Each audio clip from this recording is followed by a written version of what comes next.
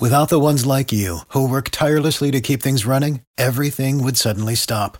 Hospitals, factories, schools, and power plants, they all depend on you. No matter the weather, emergency, or time of day, you're the ones who get it done. At Grainger, we're here for you with professional-grade industrial supplies. Count on real-time product availability and fast delivery. Call, click Grainger.com, or just stop by. Grainger, for the ones who get it done. This is Andrew for Geek News Central, coming to you from the Wearable Technology Show in London, England. I'm with Annie from Bonnie Binary. They produce textiles which have controls and electronics embedded within them. So, Annie, do you want to tell me just a little bit more about what it is you do, and how you do it? Yeah, so we're a new startup, and sorry to be distracted. Right, so how are we doing with it? We're offering consultancy to companies that want to make their electronics attractive and touchable and decorative.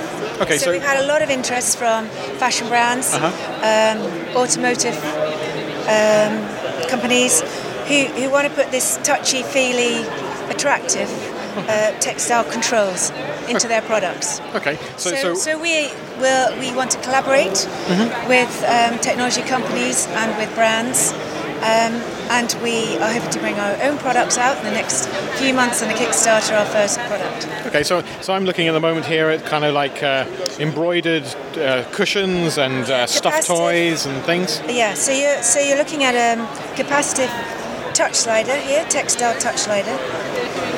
Which could be used to, at the moment, is controlling light, but could control sound or anything else. It's designed to go in this jacket, and it's in development at the moment. Okay, so as Annie is running her finger up and down a patterned or an embroidered piece of cloth, we can see lights change on a circuit board. Yeah. So actually, how is this done? Are the threads, conductive there's or conductive fabric in here? Okay. With conductive threads that connect to the board. So actually quite intermediate, straightforward technology. Okay. But the development will be in reducing the size of the board and waterproofing the sensor, and testing the reliability before we actually put it out into products. So we would like to use this in many ways, within the home, within clothing. This is we'd like to put it in here into this toy, so it's interactive toys. So we've had interest in all these different areas, which has been absolutely fascinating. That people are very keen to put these soft, tactile sensors into so many different areas. So it's been a very exciting show for that reason. Okay. We are very excited about the feedback. That's right. And does the sewing machine or whatever embroiders these, does it need to be specialised or converted in any way? No, we have just been using standard proper digital embroidery machine, industrial embroidery machine, but our next step will be to develop the embroidery techniques for stitching the circuits, embroidering the circuits into these surfaces. Okay, and what kinds of things can you do? I mean, obviously we've got some sensors. Can you do lights and those kinds of things as well? Lights, music, vibration. I think these sensors will be really fun in clothing, in games as well, and in the toys to combine them with apps and. I think there's a lot of fun ways that these soft controls can be used with screen-based games as well. Okay, I mean, even simplistically, we'd see controlling a music player. You can start and stop the music. Yeah, lights, music in the home. Yeah, definitely. Your heating, opening your door, all sorts of things. Okay. But that's just standard stuff. I think the exciting stuff is when I've been meeting a lot of incredible creative technologists who've come to me saying, I've developed this software and we want to connect it with your, an object, but it's tactile, soft. And that's what they're excited about. And me too, because it's using it in a completely different way. It's not just lights. I'd love to. Lights are wonderful, but great to use it in other ways.